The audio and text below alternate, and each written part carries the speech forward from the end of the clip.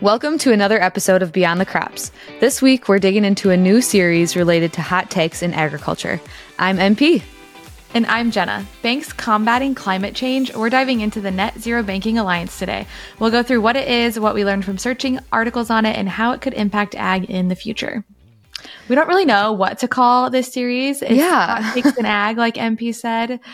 We're just going to kind of deep dive some hot current events in agriculture. So if anybody has any good ideas of what to name this series, we are open to recommendations. We need to put a box on our social media. Absolutely. We have been so terrible at doing anything with our Beyond the Crops social media and even just promoting episodes in general. So thank you to everyone listening for sticking with us. Those day ones with us. Yeah, we really appreciate it. And honestly, this is something we enjoy. The social side of it hasn't been a huge priority, but we are definitely making it a priority to bring you great content. So I'm excited for this new series. I am too. So I texted Mary Pat this morning. I get the magnetic ag emails. It's kind of like the tea or the pour over, the skim for ag related news. And this one caught my eye. It said NZBA negatively zeroing banks in ag. And I kind of just skimmed over it. And then I sent it to MP and I said, we should talk about this. And she agreed. Okay, I do have one quick question related to magnetic ag. Are there two magnetic ags? Because I'm subscribed to one, but I didn't see this article this week. Oh, I don't know. I think I'm subscribed to the same one you're subscribed to. Okay, well, we can leave a link if that's something that our listeners are interested in, and we'll see if our links match. Yes. It's NZBA, negatively zeroing banks in ag. There's another new acronym out there and one ag isn't necessarily excited about.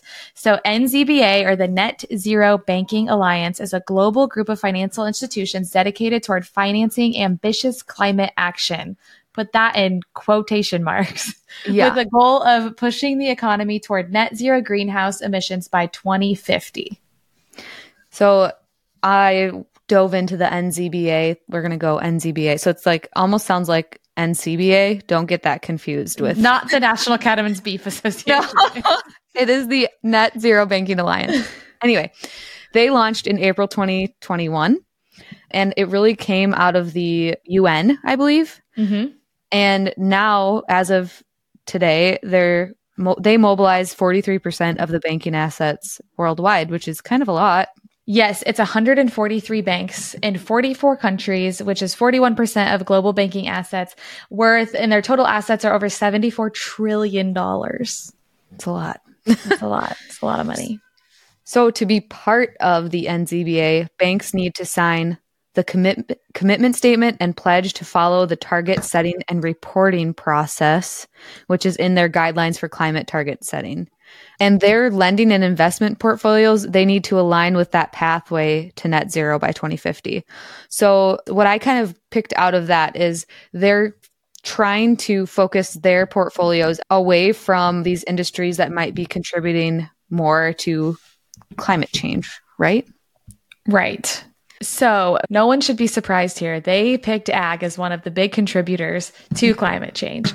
And there was a document that was published, an introductory guide for net zero target setting for farm-based agriculture emissions, an overview of best practices to operationalize, say that 5 times fast, banks' net zero commitments in the food system.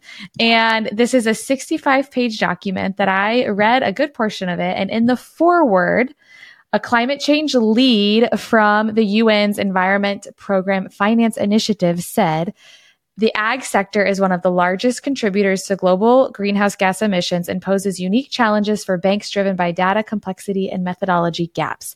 This was in the forward of that document. So you can imagine my blood was boiling before I even read any further, because I can already tell that their information is skewed from a side that maybe doesn't necessarily represent actual facts.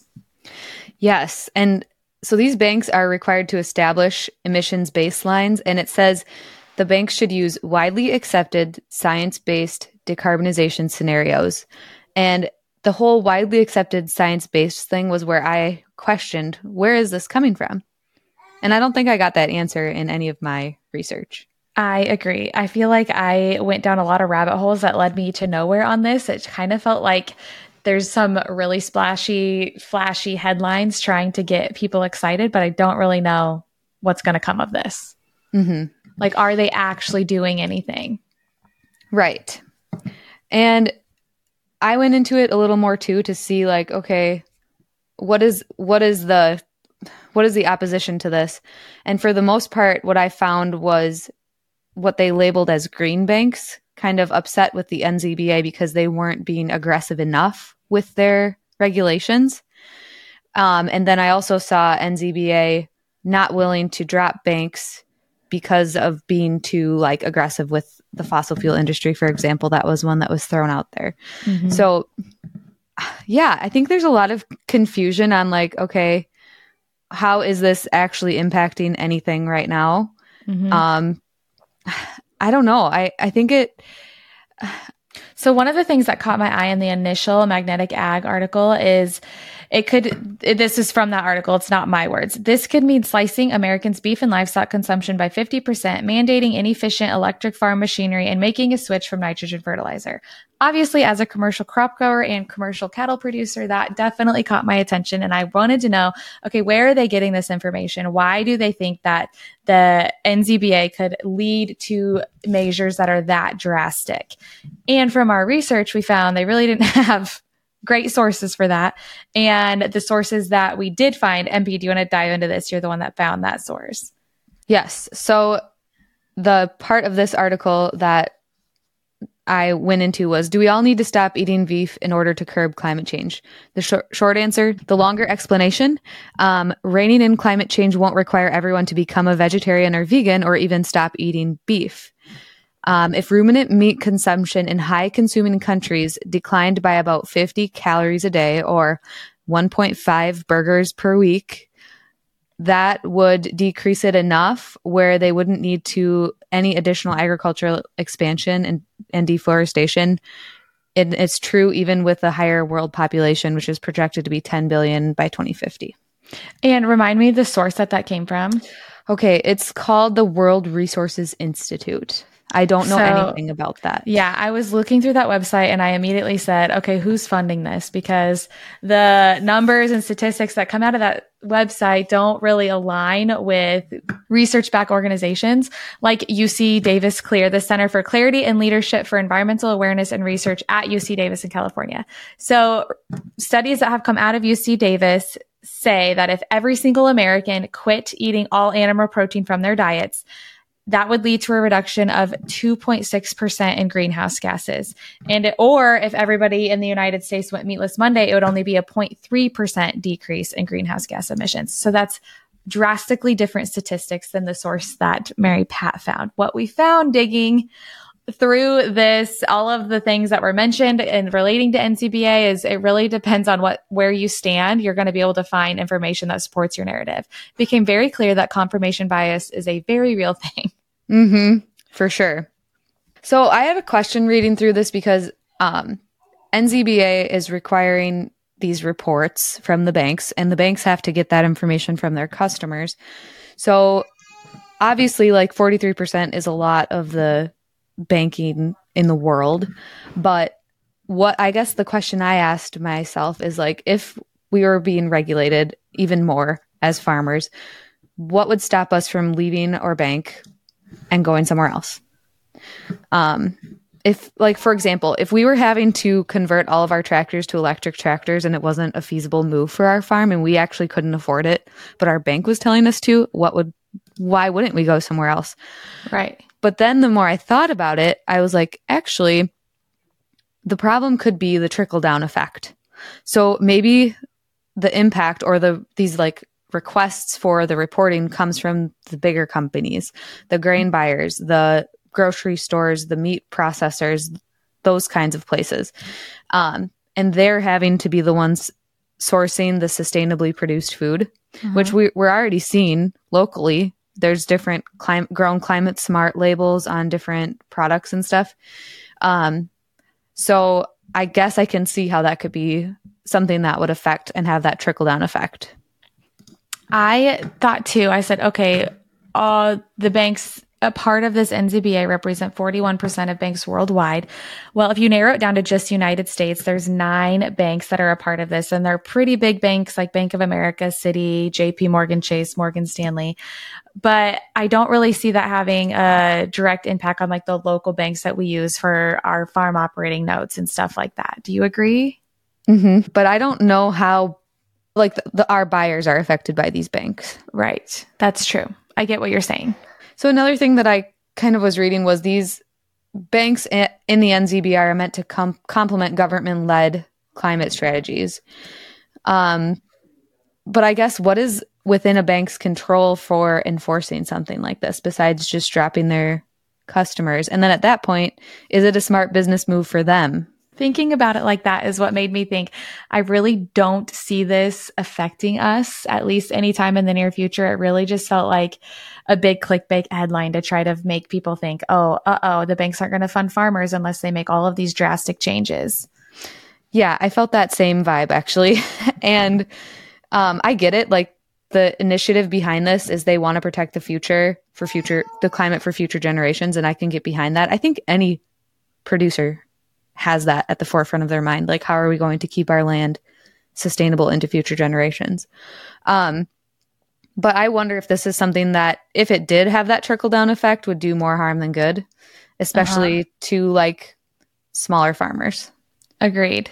And I think it, like a lot of articles that, or a lot of things that surface through the news talking about climate change that are targeting ag, they fail to recognize the changes and how far ag has already come. According to the United Nations Food and Ag Statistical Database, total direct greenhouse gas emissions from U.S. livestock have declined 11.3% since 1961, while livestock production has more than doubled. So that's an incredible increase in efficiency and decrease in emissions. But for some reason, ag still gets to be the target of a lot of these things. I think that you'd find that across a lot of the different industries, especially in U.S. agriculture. And I think the concern globally does make sense, like deforestation and clearing more land for agriculture. And I guess, politically, if countries aren't getting along, that adds in a whole other challenge for trade and whatnot, and where these products are able to be produced. I also got really irritated that it's all these big banks that are part of this organization and they're targeting ag. And then the first thing that came to my mind is, well, I wonder how many of these banks have private planes and how often are they using these private planes? Because according to the EAPA, transportation has one of the biggest percentages of greenhouse gas emissions. So I did look it up, and Bank of America has 9 private jets. Citibank used to have 4 jets and a helicopter, but they took their fleet down to just 2 jets. Like, how honorable. JP Morgan 4 jets, Goldman Sachs 2, Wells Fargo has 1. They say strictly for business, and they also say it's the only bank with more than $1 trillion in assets that doesn't allow its CEO to use its company aircraft for personal use. So then I got into this rabbit hole about, oh my goodness, these banks have all of these private jets and they're letting their executives just use them for personal use, but they're coming at agriculture for our greenhouse gas emissions. It's just infuriating. Yeah, it is hard. I feel like it's really easy to point the finger and decide that it's not your fault instead of becoming part of the solution too. Agreed. And along those same lines, greenhouse gas emissions in the United States, ag is only 10%, and that's according to the EPA. And I think methane is always the hot topic when it comes to ag's greenhouse gas emissions. Yes, ag does have a large percentage of the total methane emissions, but methane only stays in our atmosphere for 12 years before it's broken back down, and it's part of the carbon cycle. But all of the CO2 that we're emitting from these private jets and transportation and all the things, that stays in the atmosphere for so much longer that will never go back in our lifetime. So it's like all of the CO2 that comes out, it's like that's the genie that's let out of the bottle that can't be put back in, but methane can be put back in. But just because ag has a lot of methane, we get the finger pointed at us. Mm-hmm. I think a lot of people don't understand how methane works. They just see these big statistics and, oh, ag has over whatever percentage of methane, and then we become the bad guy. But you're right, they don't understand the carbon cycle or how it works, and that ag is sequestering that carbon. Mm-hmm. So I definitely wanted to touch on things that farmers are already doing that in turn reduce emissions, but they're even better from a production standpoint. Like, yes, emissions are something to keep an eye on, but how is the farm producing and being sustainable with the level of production? Another, I guess, similar along the lines of reduced inputs for production, like it's incredible. I did not look up the statistic, but the amount of nitrogen per bushel of corn has gone down since the 1960s. It's been crazy drastic. But because contrary to some documentaries you may have seen on Netflix, our soil is not going to be a desert anytime soon. Our soil is actually very fertile. Mm-hmm. Yes. And we're able to produce more with less, a lot more. And some of these practices that we're implementing more and more that help with that even further from just all of the natural progression and genetic advancements and whatnot from the 1960s is strip till. We do a lot of it on our farm. It reduces the use of commercial fertilizer by like at least 30% because you're putting it only in a stripped band on the soil.